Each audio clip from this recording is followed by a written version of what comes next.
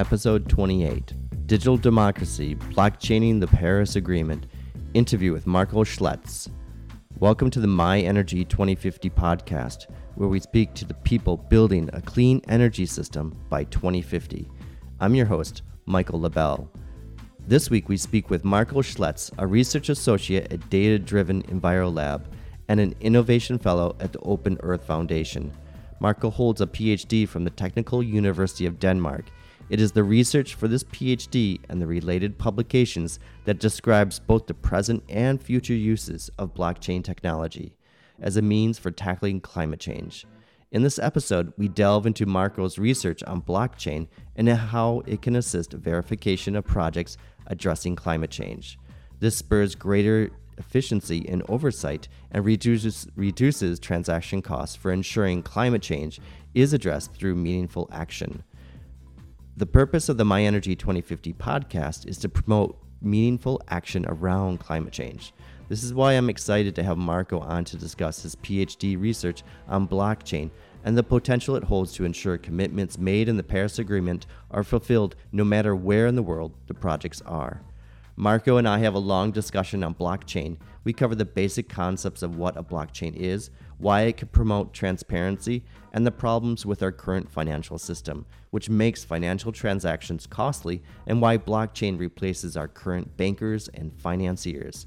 With blockchain and cryptocurrencies, say goodbye to both expensive corporate bank headquarters and the carbon footprint produced from the core of office workers. In the first half of the episode, we discuss what blockchain is, and we stay largely with cryptocurrencies like Bitcoin. In the second half, we get more grounded and discuss how blockchain can actually work to connect communities and businesses around the world. Blockchain can hold granular information so we can actually know who is making an effort to save the environment for us. So while we fly places, we also buy credits from other places to mitigate our environmental damage. A final note is don't be scared by the terminology in this episode. If you don't know what blockchain is, we hopefully explain throughout the episode what it is and how it works. Marco does a good job of breaking it down by comparing it to walking in a bar and ordering a drink. So if you know how to drink in a bar, you can understand what a blockchain is. My request to you this week is to help us spread the message of the My Energy 2050 podcast. Please share this episode on LinkedIn or Twitter. We grow by word of mouth, and the longer we do this, our message is becoming clearer. It takes dedication of personal commitment to build and deliver a cleaner energy system. So let's make this happen together. The intent of the My Energy 2050 podcast is to spread the knowledge about how the energy system can assist our transition towards a greener future. And now for this week's episode.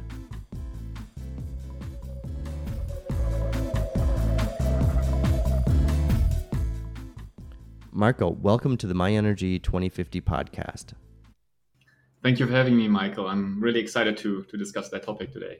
Yeah, I'm excited, but first I'm more interested to start off because on your LinkedIn profile you have Earth Futurist as your title, and I really like it, and I want you to explain what does that mean? Great, that's I think a great question to start off with. So I'm looking a bit for like a snappy title of describing who I am and what I am, and I think I'm a bit of like an exotic applicant of you combining different worlds. So I think previously I had a climate changer as my title, and I think Earth Futurist is kind of like the upgrade to that title. So it has two components for me that are very much interlinked. So I think on the one hand side, Earth is like a better term than climate, because I think we have to think about that there are a lot of systems and components that are very interconnected when we're speaking about sustainability as such. And yeah, Earth was a broader term for that. So that's why I went with that. And then with futurist, I wanted to kind of encourage long-term thinking, that it is something that we have to think about the long term. And and then also thinking a bit about like technology applications, innovation of these systems. So I hope that the two terms make sense together. Mm-hmm.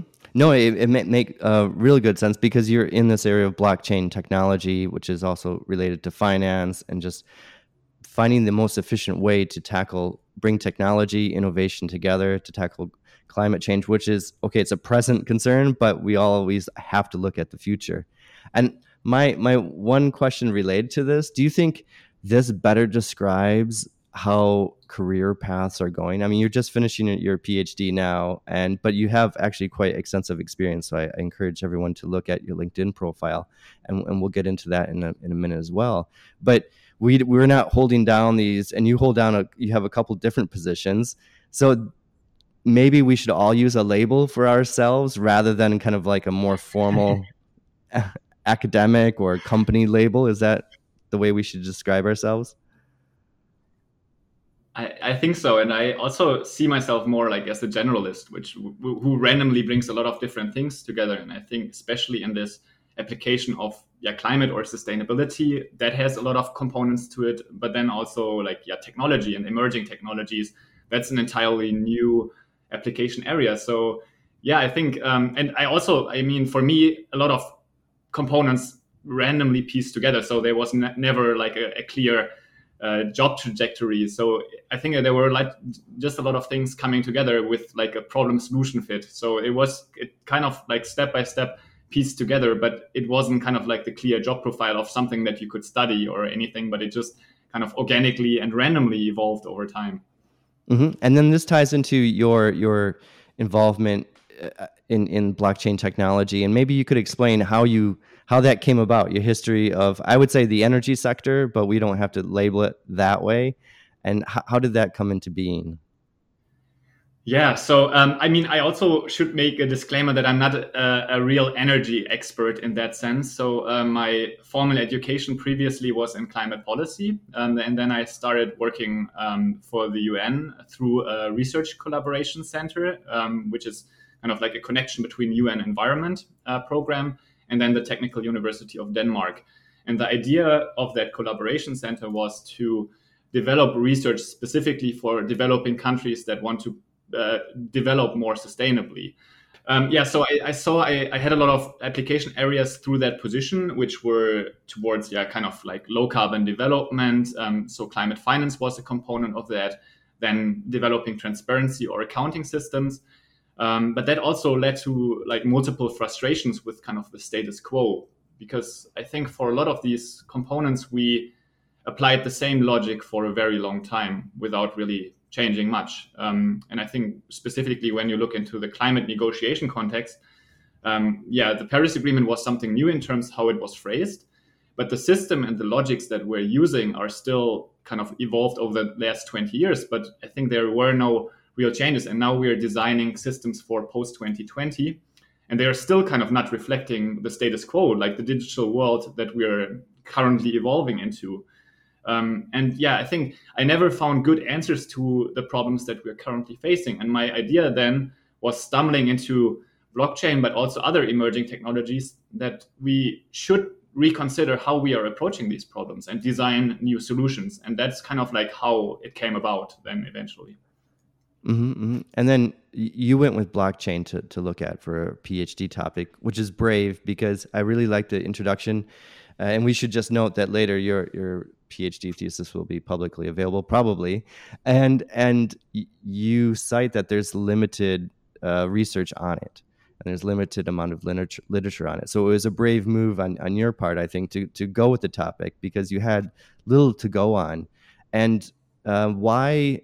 I mean, maybe you can explain. I'm trying not to make a dumb question, but which, of course, there's no dumb questions. But can you explain the emergence of blockchain technologies and just provide even a definition of what is a blockchain? Mm-hmm. Yeah, but maybe I can take a step back, kind of reflecting how I got into it, and kind of the frustration in a sense that I think it was in 2016 mainly that I encountered blockchain being stated in this sustainability context. And that kind of led to a frustration of me, because everyone was speaking about it without really reflecting what blockchain is good at. And so the first step of my PhD research was actually to reflect on the technology and understand what should it be actually used. And blockchain comes with kind of like a higher resource intensity and with trade-offs compared to like centralized data governance structures. So in order that blockchain actually makes sense, it also has to provide kind of unique benefits for a specific application. And that was something that wasn't considered in the literature. It was mainly like visionary papers that came out and said, oh, we should use blockchain for this and that. But yeah, that was kind of like the first step. And then maybe I can use that as a trajectory to define what blockchain actually is. And I don't want to be too technical, because I think similar to the internet, we probably both don't understand how the internet really works, or at least I don't. And I think it's not important to understand kind of like the protocols and the technology stack, but I think we understand what it can be used for. And it is currently used for in this format here for two people that have never met each other in real life to have an exchange and an interesting, hopefully interesting discussion, and share it with basically a global audience about a topic that, just on the emergence. And so reflecting on that, I think that is also something that the blockchain focus should be about, kind of like what systems or what new proposition does blockchain enable us to do. And I think there are like two broad forms of that. So I think the one side is that blockchain can be used as kind of like a fancy accounting software. Or generally speaking, blockchain is a decentralized data management structure where like the ownership of the data and the information of the network is distributed equally or unequally over a larger network of actors that often are untrusting with each other. So Bitcoin, for example, which is the first application of blockchain technology, is a financial system that has never existed as such in history before, because it was always tied to an authority issuing or controlling kind of the monetary network. So if you look at like the fiat systems right now, every major currency in the world is currently issued by a central bank of a country.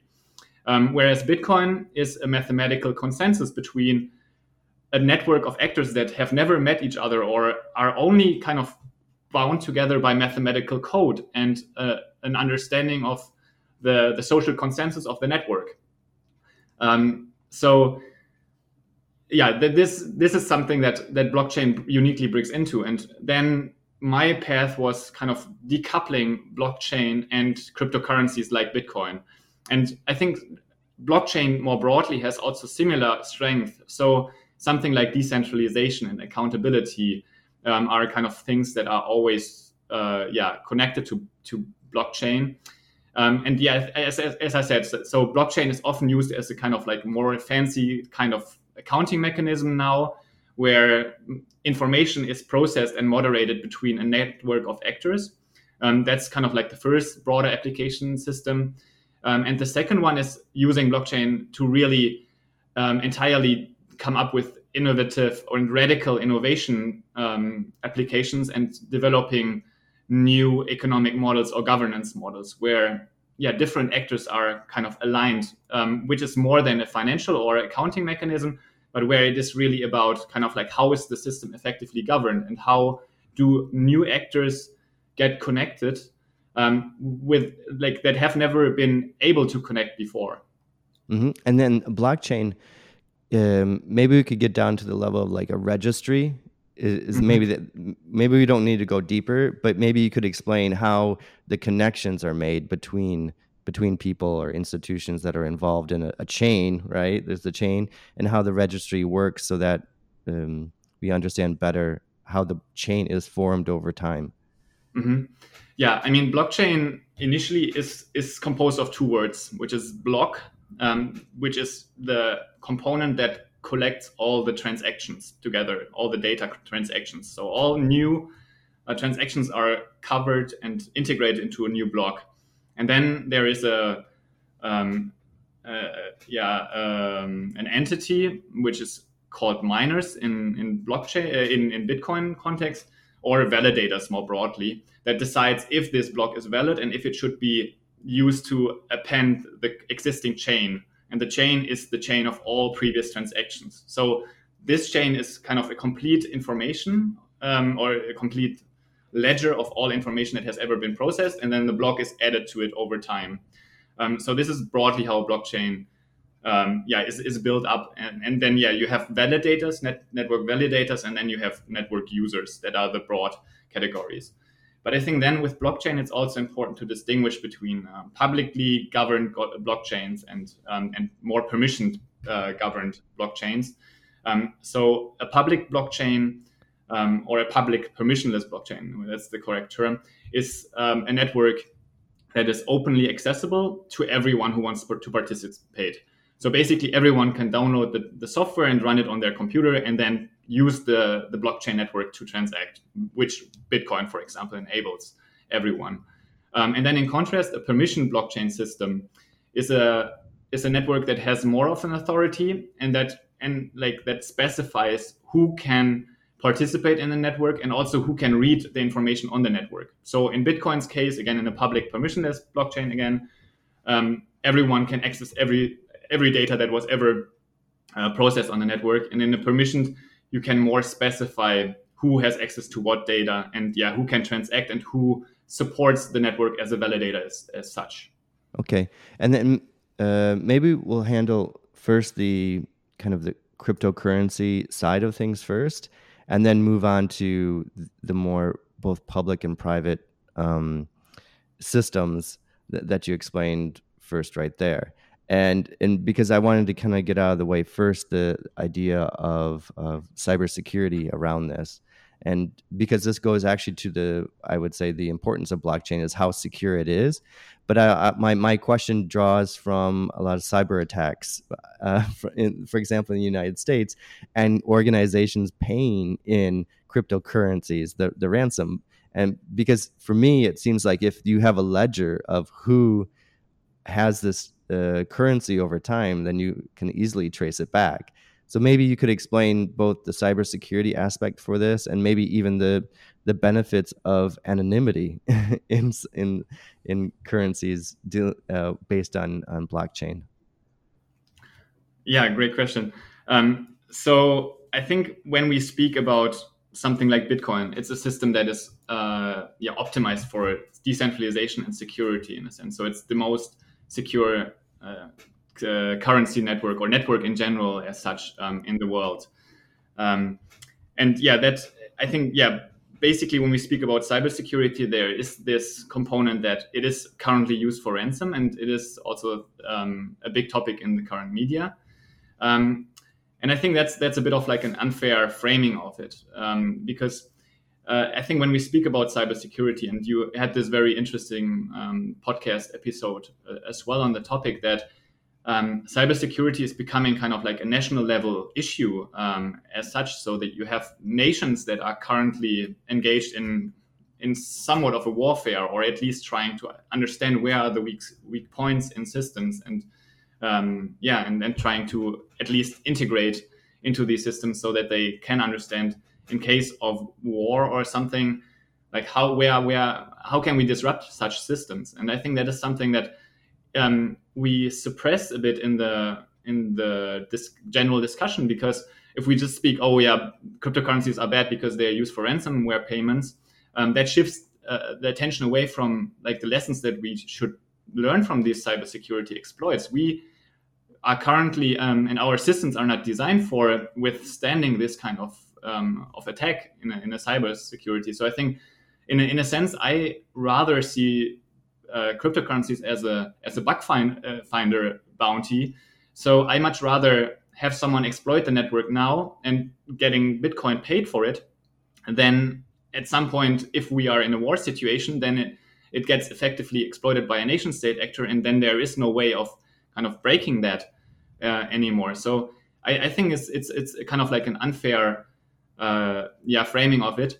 And I think also then when we speak about cryptocurrencies, there are also like money laundering and dark market contextualizations of it. And I think criminals are always early adopters of every technology. So we had the same with smartphones or phones. We had the same with internet. And it's just unfair to criticize a new evolving technology for being used in that context. And then just outside of the cryptocurrency space, maybe to add to that also, so Bitcoin is only used in far less than 1% in terms of like the transaction volume for illicit applications. So the actual application of Bitcoin is a very low one in that sense. So it's not a predominant use case. I think that is also something that is often misunderstood. But to take one step back, I think blockchains are generally like system improvements in the sense of technology, because blockchain is a decentralizing technology. So that means that currently, if we speak about data, for example, all of our data resides in kind of centralized data silos, be it kind of national service that have our identity data, or be it Facebook or Amazon or who else of the tech giants. They all have centralized systems, and these are kind of like honeypots for hackers. So if they get access, and I think basically every system has hacked up to now, whereas Bitcoin has never been hacked, and blockchain can be more secure. So by distributing the data, you make kind of like the potential attack surface smaller, because the data is not aggregated in one spot that gets very attractive to be exploited. But with blockchain, you can kind of distribute the data a lot more, and then you can have maybe smaller hacks or something, but you don't get all the data in one place. And I think that is also something that where blockchain application can make sense, and something like digital identity is discussed as a potential application for blockchain also going forward. So sorry, that was a very long answer, but I think no, it was great, and I like it. Right, I think the basis of the conversation today, particularly, is to remember, right, that this is a new technology that's only a few years old and still getting the bugs worked out. But still, I mean, it has gotten this tremendous attention, right, from business leaders, bankers, governments are now heavily involved in it and looking at it. And as I recall, some other countries are looking at using it for their own currency or creating their own currency. I think even the United States. So it's correct.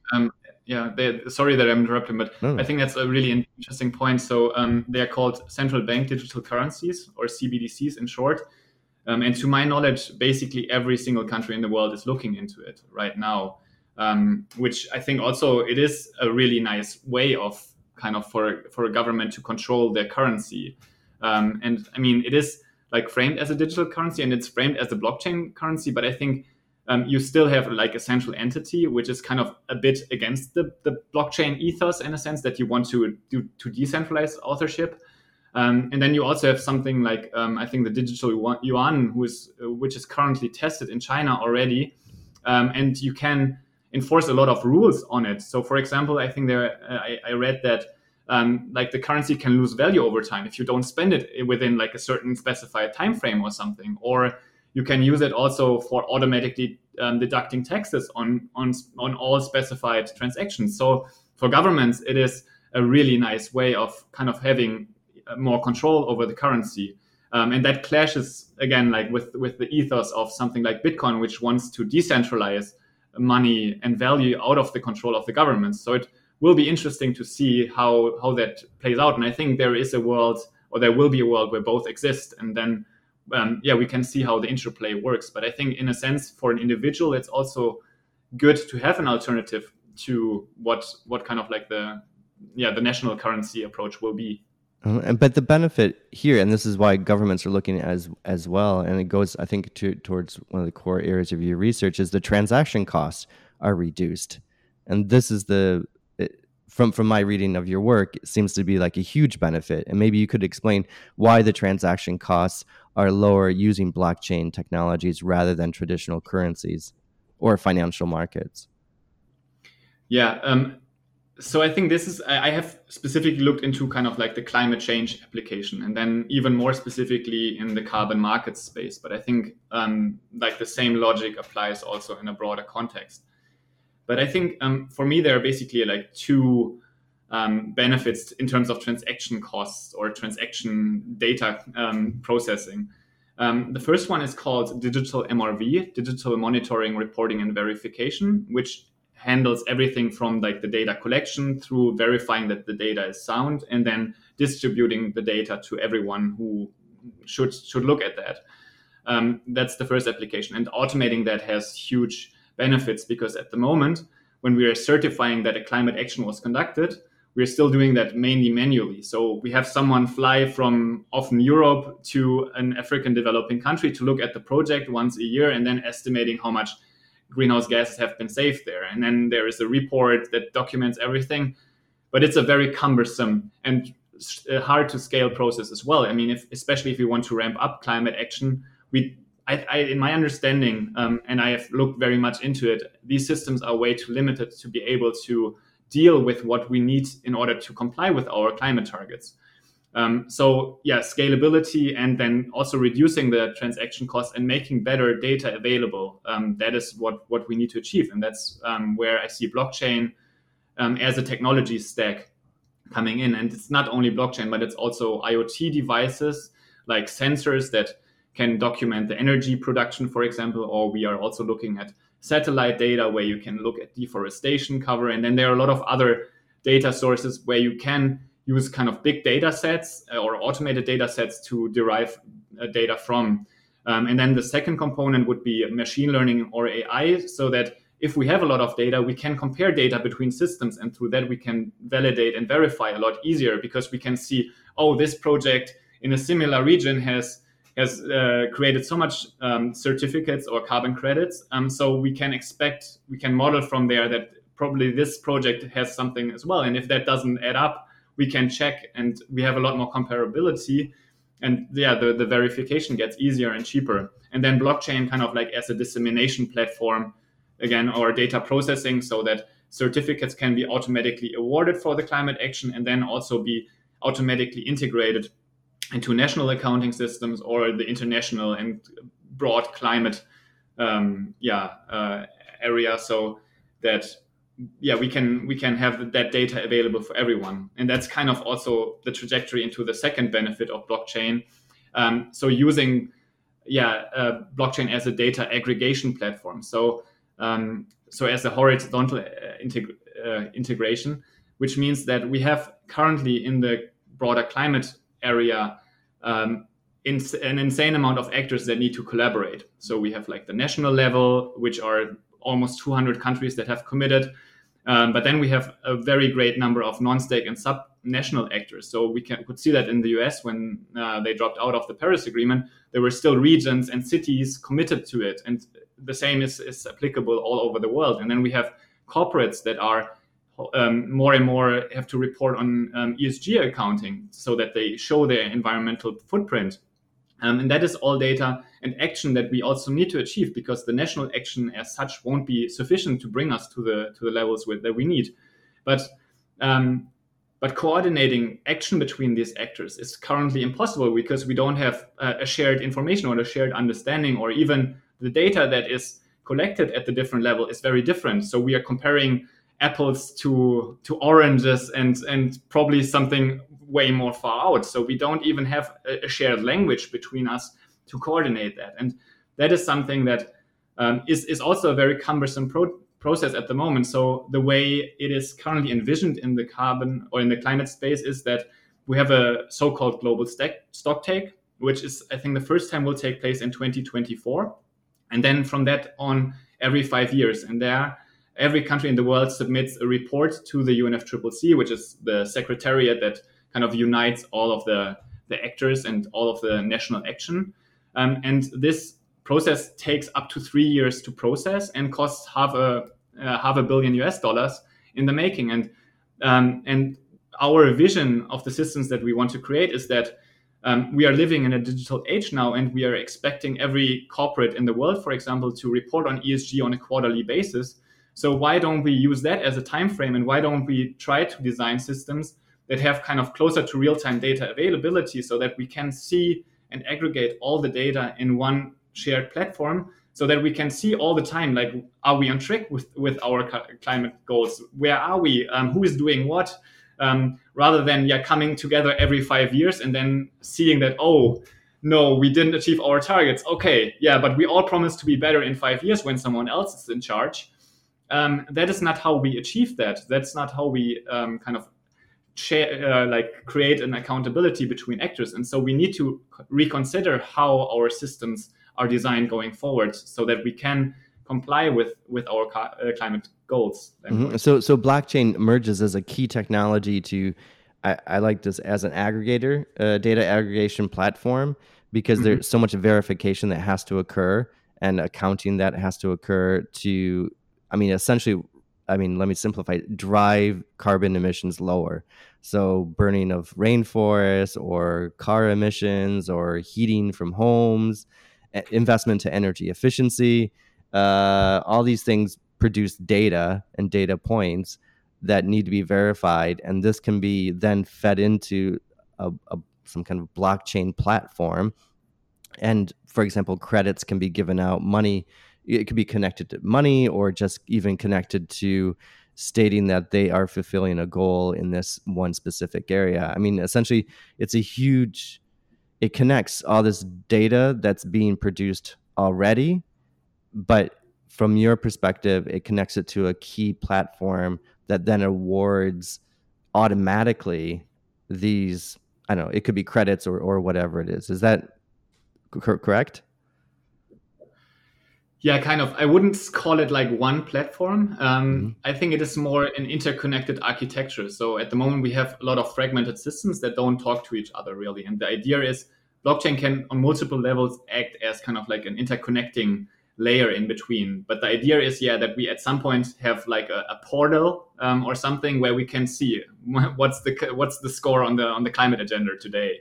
That is, and that is what we want to achieve. The exact architecture, how it looks, will be a lot of different systems that are interconnected and automatically interact with each other. And their blockchain, is a key technologies, but also something just like APIs or something that you already use when you do internet technology, that automatically data is connected from one system to another so that you can extract it. And then this ties into I liked your phrase in your thesis about garbage in, garbage out syndrome in blockchain, because and this is essential, right, for the success of the technology, or to connect these different data points or data sets into some maybe not unified but decentralized kind of network that works together. Is how do you ensure that it's not garbage data? What isn't that almost impossible, or it requires a lot of investment? I think that's like the biggest challenge that blockchain generally as a technology is facing. And I think that's also why I rather frame it as a technology stack rather than just saying blockchain as such. Because as I said, I think something like IoT sensors what are IoT sensors?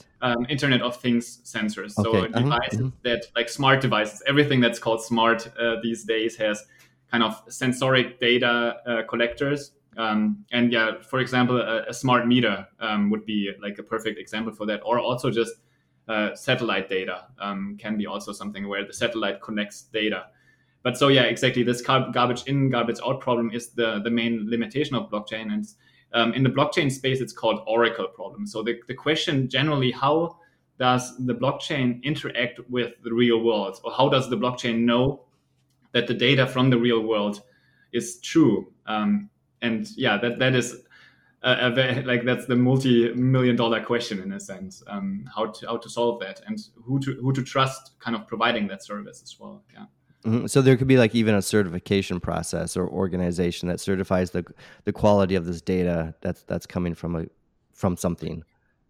Yeah, definitely. I think, as I said earlier, like when you had these carbon credits before, you had also verifying institutions that had methodologies to think about how can we trust this data, and how can we make reliable estimates, and how can we avoid the risk of greenwashing, which is also like a corporate question, right? So no, I don't believe in greenwashing. My latest example was I took the kids to Starbucks yesterday, and we had paper straws. They wanted a Frappuccino, so we got a paper straw, but the glass itself was plastic, right? So the plastic top and everything. So great, they don't have plastic straws, but everything else is plastic.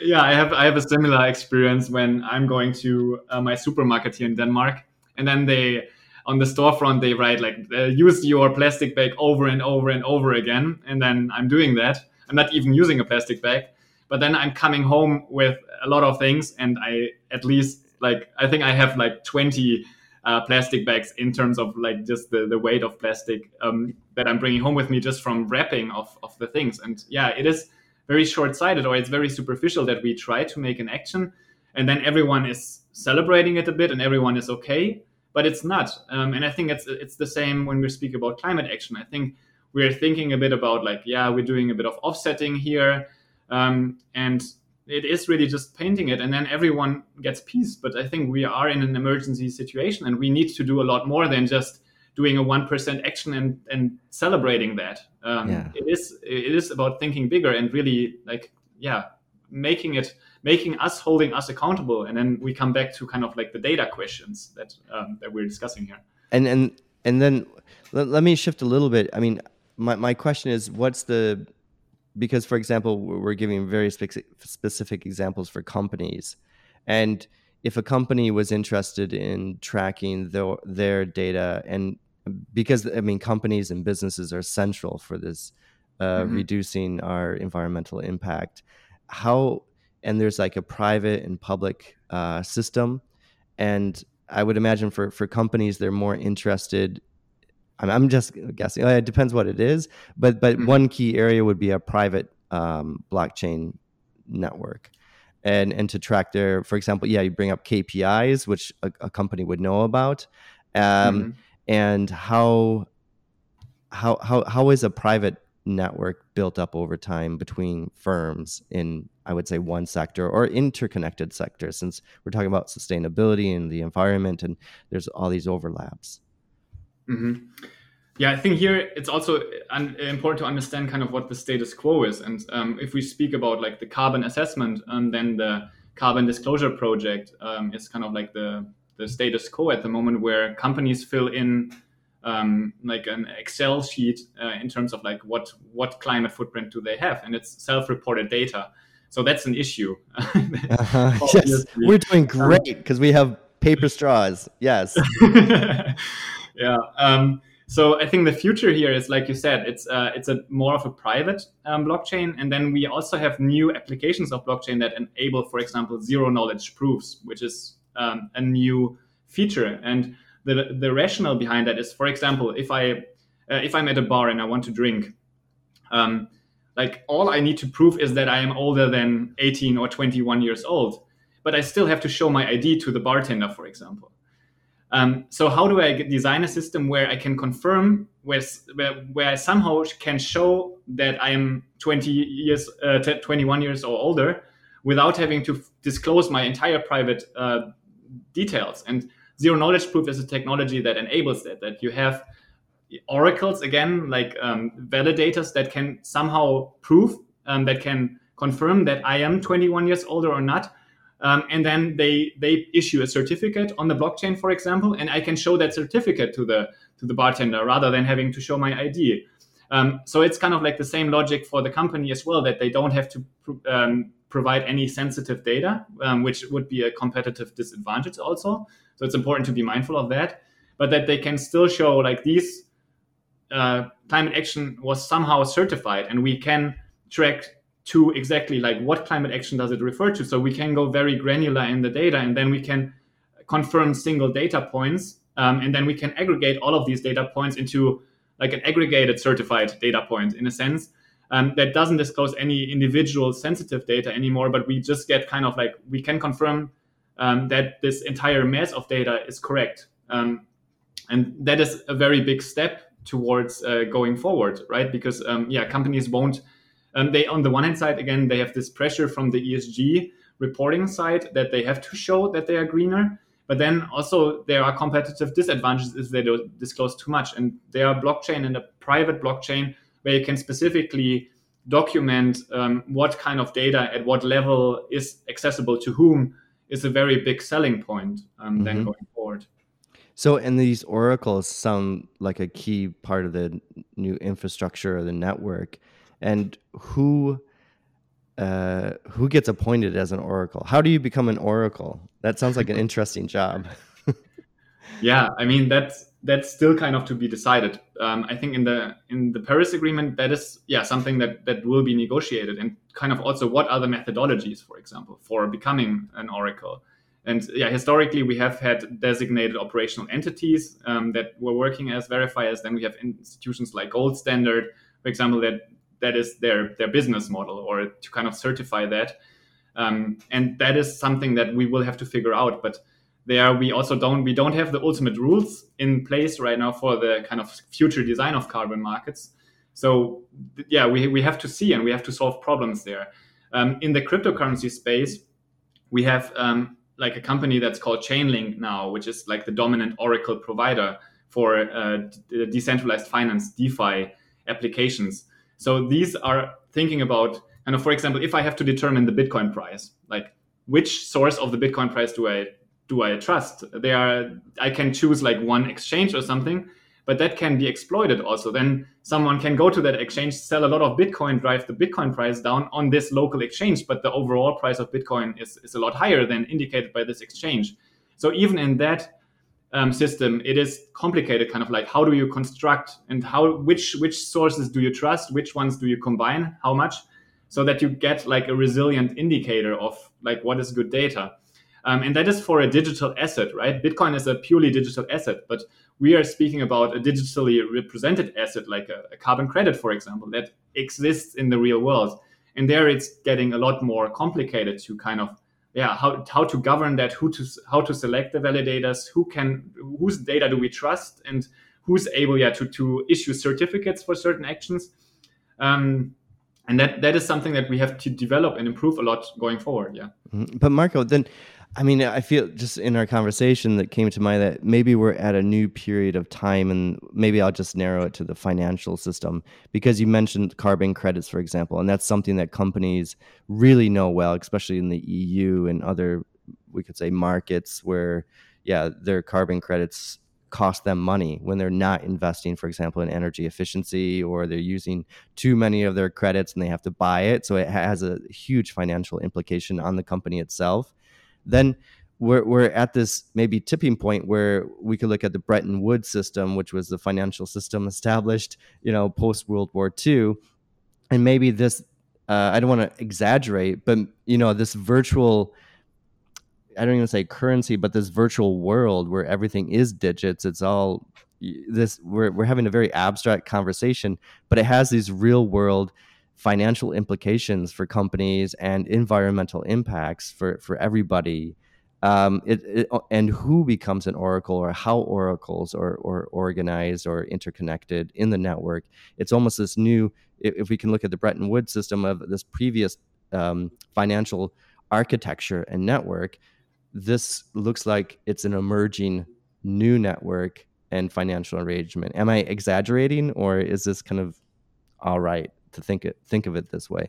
I really like that comparison. Yeah. And I think we already see like the evolution of a new financial system. So like Bitcoin created a totally new form of money that was never possible before. Like always you had like a sovereign country, for example, or a central bank issuing a currency, and it was pegged to that. And now we just created a network with kind of like computer based on computer code, and of a totally decentralized network of actors that just create a social consensus and then issue something new. And I think that is also transferable into into that carbon world. And generally I think we are transitioning into a world where most of what we are or a lot of the things that we are doing now are happening or represented in the digital realm. And I think we are kind of like going through this digital transition. I think it is a really, really big thing. And I mean, that's also why I called it like or the question mark of my thesis was, is blockchain a radical innovation? And that applies to a lot of different sectors that might get disrupted in that sense. But we also don't know. I mean, we are at the same time, we are very early stage. So if we look at something like Ethereum, that's a cryptocurrency, which is kind of like the foundation of what blockchain is framed at now. That's a technology that is 5 years old. And then Ethereum is currently going through a big transition from Ethereum 1.0 to 2.0, and no one knows how it looks like. So blockchain is still a very, very evolving area. And so it will be interesting where that brings us. And I think on the other side, like the climate space, what I said earlier is that it has been always the same since I started. Like over the last 20 years, climate logic, climate systems have been always the same. And kind of combining these two, like the one rapidly evolving, super innovative space, and then the very like political and slow and yeah, I think I'll stop there. But they are kind of like approaching from two different dimensions. But I think that's also why blockchain, in a sense, and innovation generally is very relevant, because we need to speed up the process for climate. If we want to comply with our climate goals, we have less than 10 years continuing. And if we see what we have achieved over the last 20 years, that's not bringing us anywhere. So we have to reconsider the design of our systems and how we approach this, and move faster. And yeah, then also being able to scale action is essential for that. Mm-hmm. And then this ties into because it is abstract, and it's I would say out of the realm of ordinary people, and at the same time, all our efforts, where we go shopping, where we go and have a coffee, impact and shows where we spend our money. What I'm trying to bring this into and kind of understand is how democratic is blockchain technology, because it is all digits and everything. And many people, okay, we have our smartphones, and I guess probably that's the best way we live in the digital world. We have our maps and, our Vibers and our communication means, which are in one sense abstract. I like your analogy at the beginning where we use the internet, but we don't quite understand how it works, right? But we realize that, when we use our phones and our computers, and it's in our everyday life. And is blockchain, though? I mean, it sounds, and we talk about oracles, I love that word. But is it this almost undemocratic system that's developing, but there's an argument that blockchain is actually contributing towards democracy? Can you explain that connection? Yeah, I would rather say, or maybe I can rephrase it. Please. Do you think our current systems are very democratic? Would you call them democratic? No. If you look at our political systems, or also as an individual participating in climate change, for example, or in the energy system, do you feel that is democratic? No, it's completely not democratic. I just wrote a book, and it's not democratic.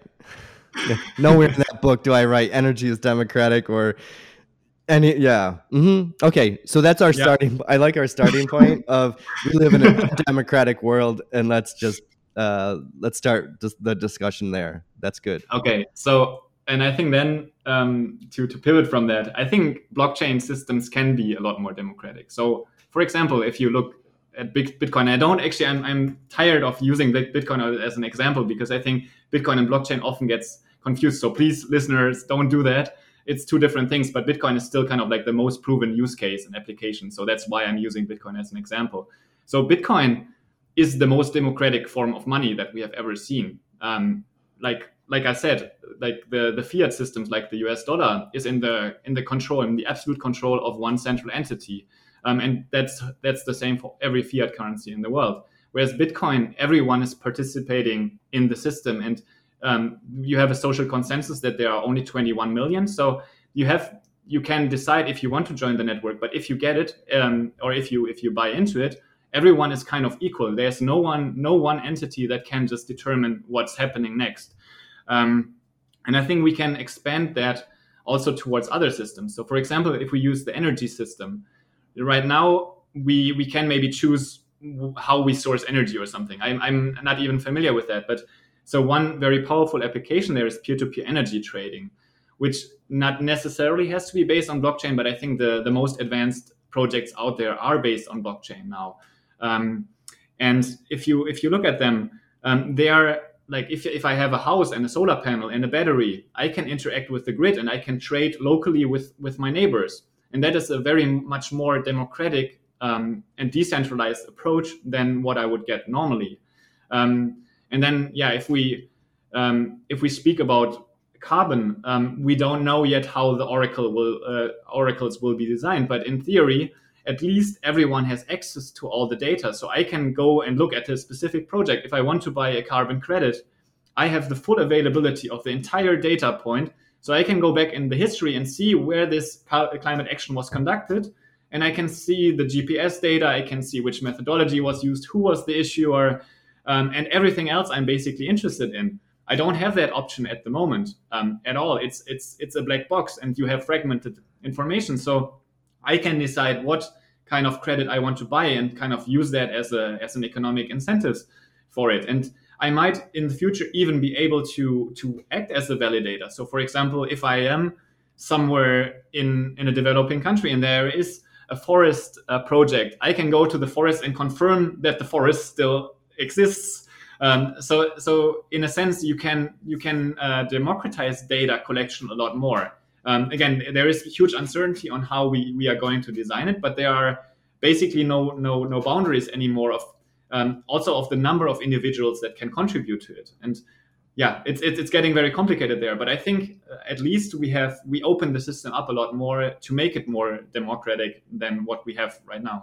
Mm-hmm. But what you just said builds on what we mentioned a few minutes about garbage in, garbage out, because once it incentivizes cleaner data, more accurate data, and then if you're aggregating or you're looking at an aggregation platform where whatever, right? There's all this data. You as if you want to sell these credits or do something, right? You can choose which blocks, right, to draw from and to use. No, ideally not. I don't okay. Like ideally, with an oracle is designed that it triangulates data. So for example, you can use different data sources and you have to harmonize them. So for example, if you look at forestation, you want to go with satellite data.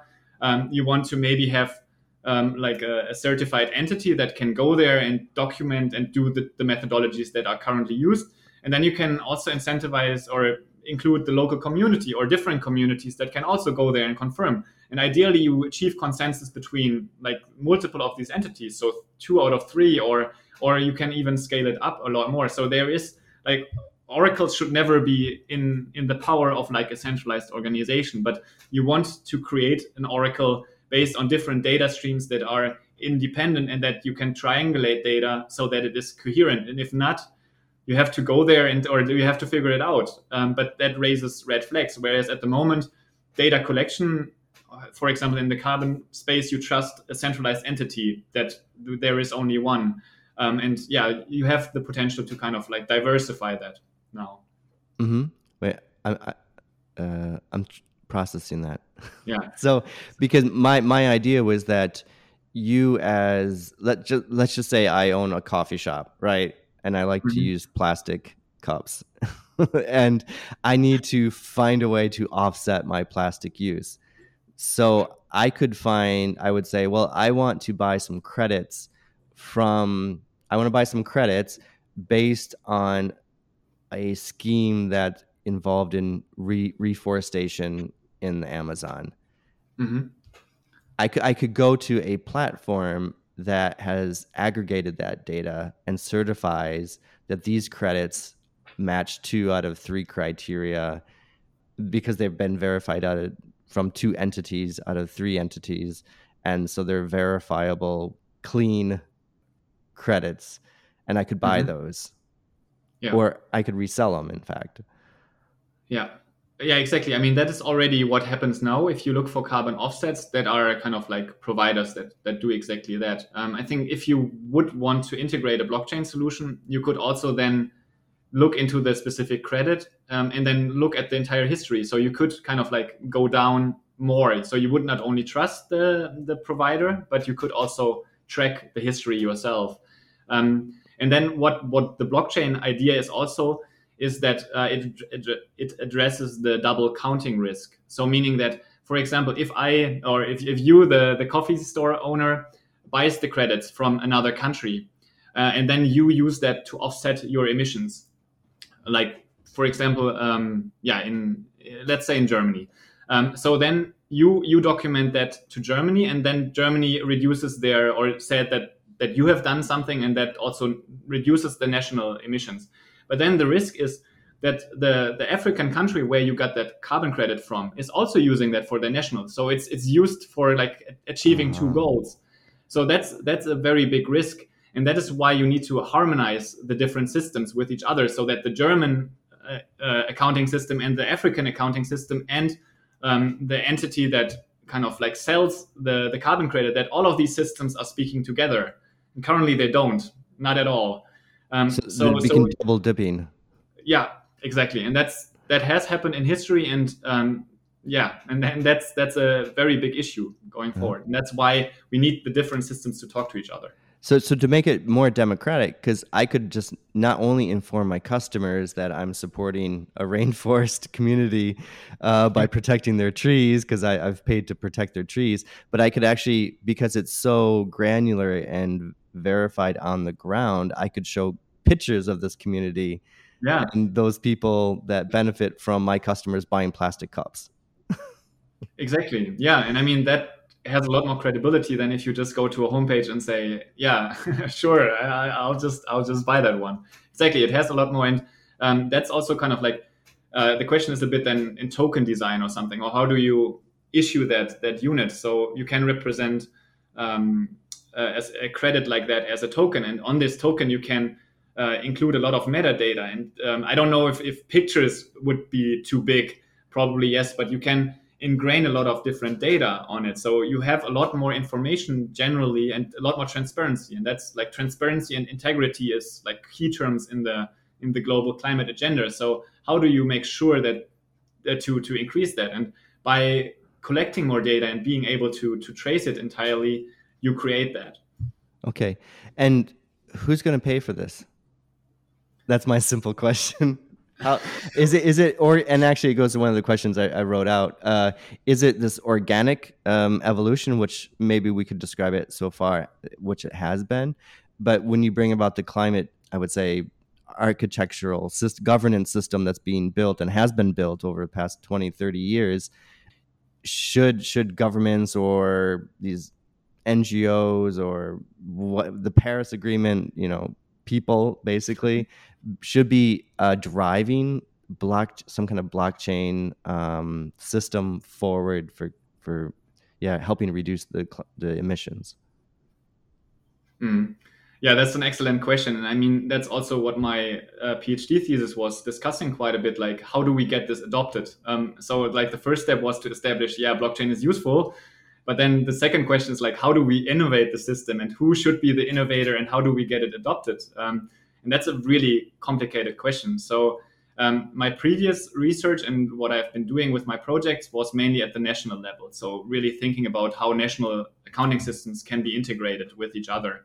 But then nations and administrations are not known for like being speedy and innovative. So they have like a tendency for incrementalism.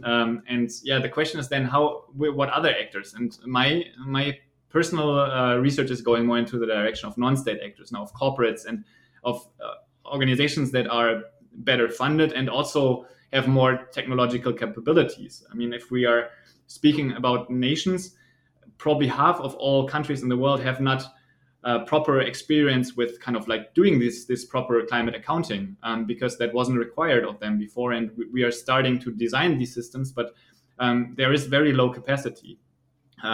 So I think in general, we need to create the system in a very co-creative approach so that a lot of actors are engaged at all times. But we are currently going more outside of the national system, but in consultation with the national processes so that there is no one kind of left out and everyone agrees on a design. And then, who pays for it? I think that is also like multiple answers to that. So I think like there are clear savings and benefits with blockchain. So you also save money, like we said, with transaction cost and automation. And then also just creating these reporting mechanisms is a lot cheaper than what we are currently doing. So there are clear cost savings with it. And then, it is a global infrastructure. So I think definitely national parties need to be part of that because we don't want to trust that like our railroads are owned by the private sector, really. I mean, we see that already when it comes to Facebook, for example, which has a lot of issues and other tech giants. So I don't want to single them out.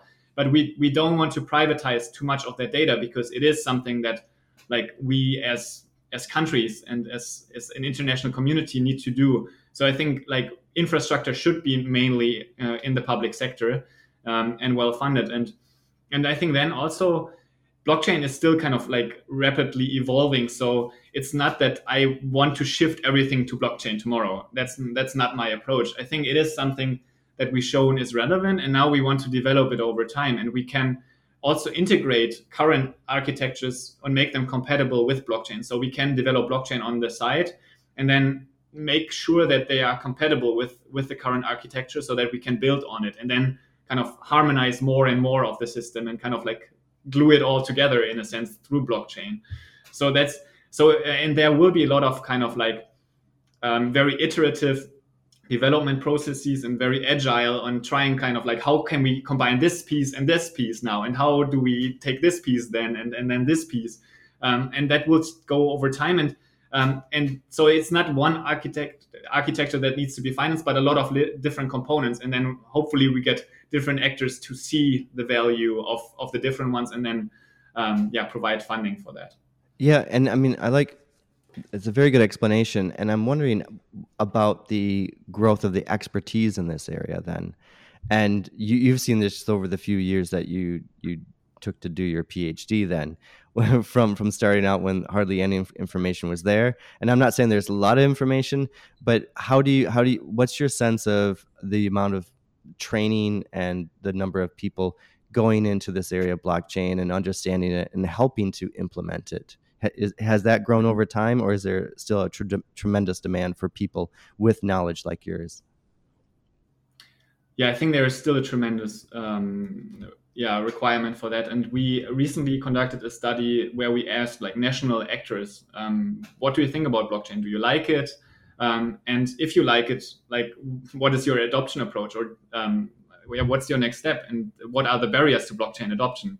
And their limited capacity was by far the most dominant limitation of what is out there. So most countries, as I mentioned, don't even have like the capacities to do legacy accounting, and now we come up with these fancy technologies. And the first reaction is always like, oh no, let's not make it too complicated. But I think the argument that we are developing now is to think more about leapfrogging. So we don't want to develop like these cumbersome legacy systems again, but we can transition into something new potentially, or we should at least consider that. So yeah, there is, and then I think my role is quite unique in the sense that I see myself like as a translator between two worlds. So I have my knowledge of the climate community, and then I have a certain understanding of what blockchain can be used for. At least I'm not a technical programmer or anything, but kind of understanding what blockchain is good at and what it makes sense for, and then combining that with the requirements, what the climate community needs. So that's my specific niche, and I think that is a very important role to have. And I think there are too few people that are actually working on that. And then also there are so many application areas where this becomes relevant. So it doesn't have to be the climate or sustainability area. But then on the other side, like the blockchain technology space is growing like crazy, and there is a lot of technical talent going in there.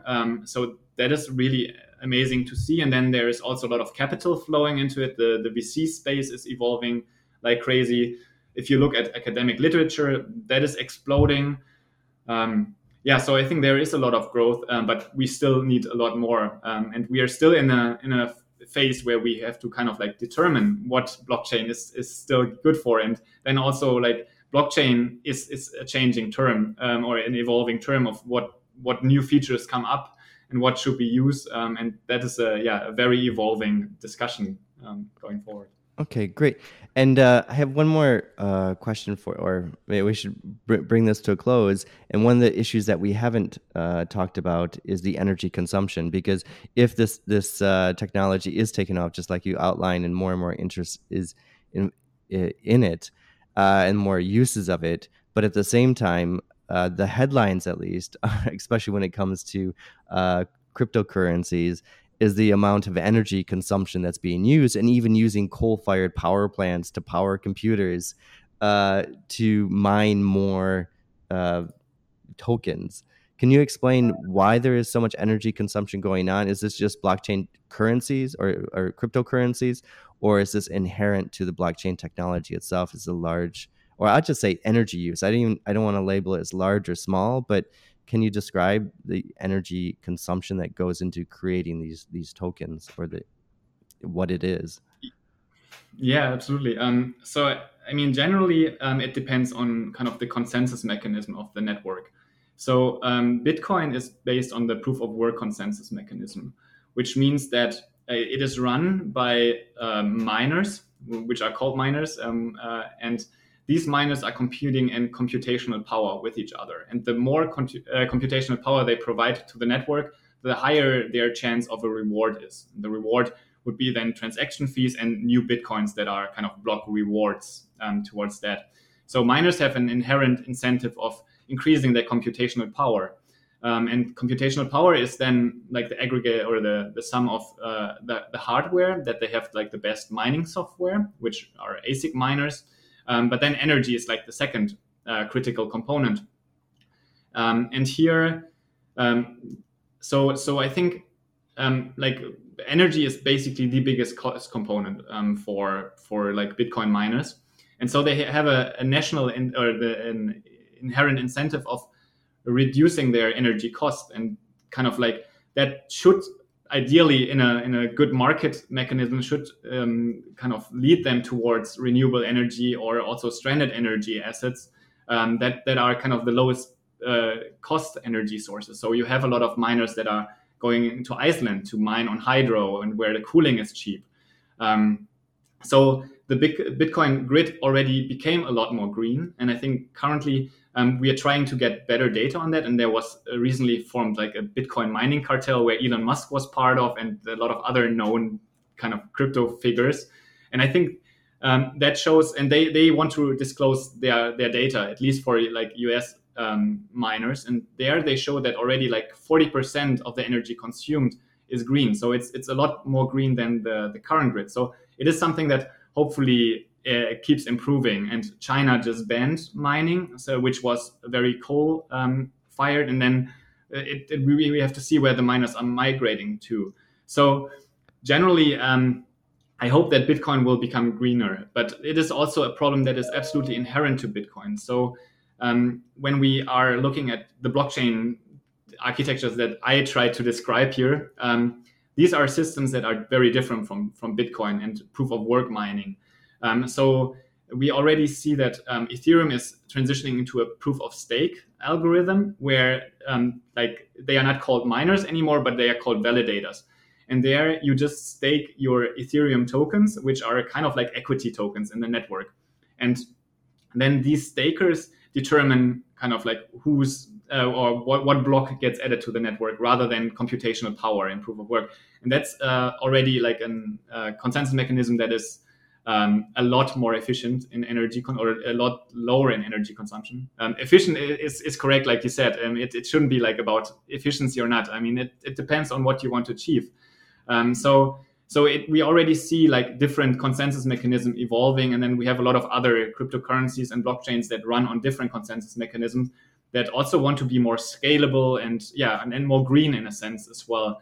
And specifically for the systems that we are looking at, we are generally looking at more permission systems generally, and they're like the validators of the network. They don't have to compete necessarily, but it is often more that you determine who are the network validators. Like, for example, in the climate agenda, you would appoint every country in the world is running a climate node of the system. So every country that provides climate data in the system, they also should run a node so that they have access to the network and can interact with the network. And these nodes are not competing, or there is no transaction fees necessarily with that. So there is no inherent way of competing between them, and that also means that energy, they don't compete through energy like in Bitcoin is the case. So these systems are a lot more scalable, and then also have lower energy profiles, like very much comparable to the data management systems that we have. So we should shift the discussion going forward and see it as this is early stage technology. It's being developed over time, and the energy consumption, there's already solutions to the energy consumption, high energy consumption, and it will be reduced over time. Yeah, absolutely. And I think also basically what you alluded to a bit is that innovation initially, the new technology is not necessarily better, or it has trade-offs, and then it matures over time, and at some point it kind of disrupts at a certain point. And the question is also like, where are we at that time of technological solution, and at what time are we better than the status quo? And yeah, we have to mature over time, and these things hopefully develop over time. And I think also with Bitcoin, it's a totally different question of how that might, but I think it is also getting an increasing concern for people to see that on the other side. And so at least it needs to get greener, and probably there could be also, I don't know how it actually works with the Bitcoin community, if they would be willing to shift a consensus mechanism. But we see that, for example, Ethereum is doing that for some similar reasons. So it can be that it also matures in that way.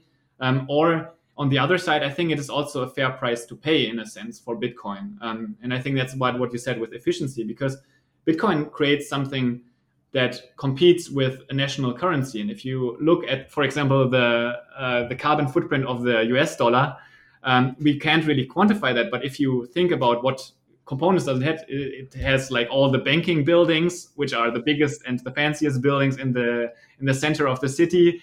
Then we have the transport of gold, for example, that is part of the central bank treasury. Then we have the army that is there to enforce and secure the governance system and the currency. And if you consider these factors, Bitcoin is a very efficient kind of like currency in that way. So you also need to be aware of what you are comparing it to. But of course, also, if you don't think that this digital magical internet money has any value, then then it is energy wasted. But it is about kind of like comparing it and seeing, and if you understand, or if you see the also agreeable subjective value of this.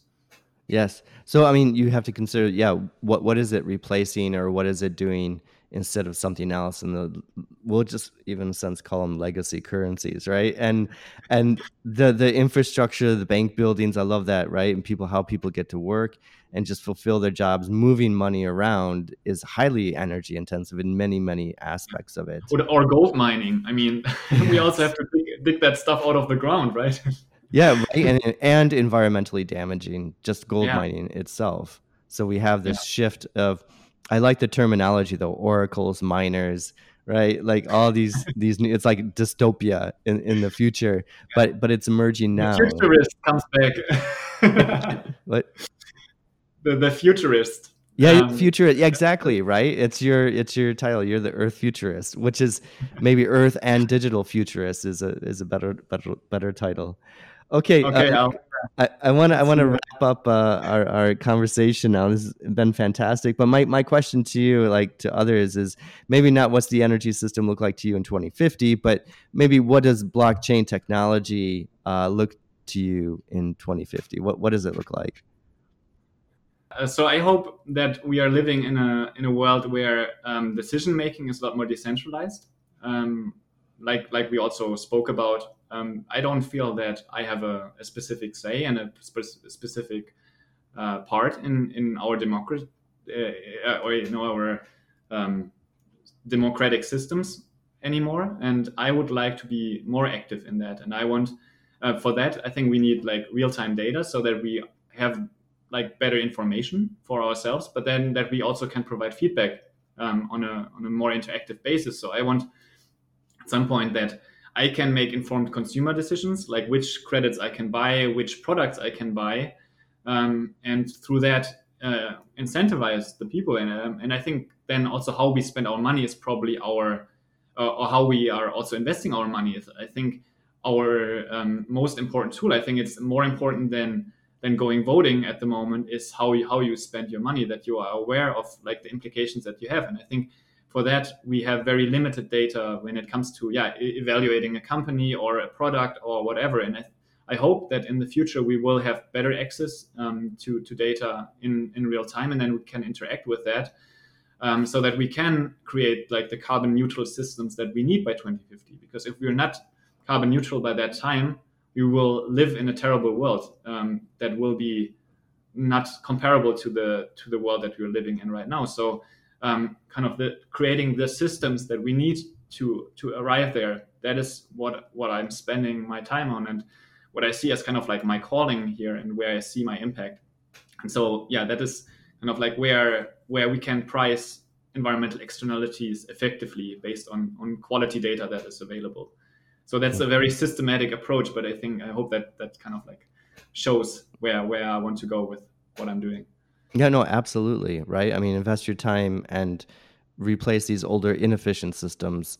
Now that we have all this data, we have all these interconnections like we had talked about at the beginning, and then it comes around and we have this data about how to connect it up, right? And how to incentivize in a monetary sense, even these connections, and prompt further change. And I like this idea of the aggregation platforms as a means to prompt that, but then blockchain technology, whether that's in carbon credits or in cryptocurrencies or whatever it is, some kind of token, right? That it prompts businesses and people to change, and it's verifiable. And actually, as we discussed, it can connect communities together through verification and understanding these both abstract connections, but they actually hold real world connections as well. I don't want to be like the blockchain guy. I think that's like I think when you have a hammer, everything looks like a nail. So I don't want to come to every problem and use the blockchain to solve it. But I think basically I outlined the system how I want to see it, and it doesn't have to be on blockchain. Is not the only component. It can be a valuable tool, but we have to think about how we create these systems and then finding technological solutions for it. And also like your favorite new term, the Oracle. Like how do we construct these? So yeah, that's the very big question, and so it's not only blockchain that can solve all of that, but there are a lot of different factors that need to come together for that. Yes, actually, that's going to be my new job as an Oracle. I have to look into that. That just sounds like fun. Okay, Marco, thank you very much for coming on to the My Energy 2050 podcast. Thank you so much, Michael. It was a pleasure, and it was really great to go in so many different directions. And I hope, your listeners find value in that. Absolutely. Thank you.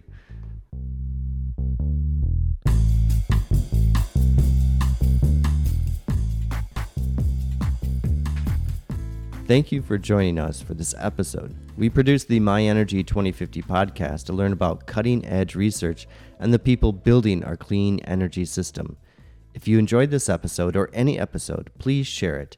The more we spread our message of the ease of an energy transition, the faster we can make the transition. I'm your host, Michael LaBelle. Thank you for listening to this week's episode.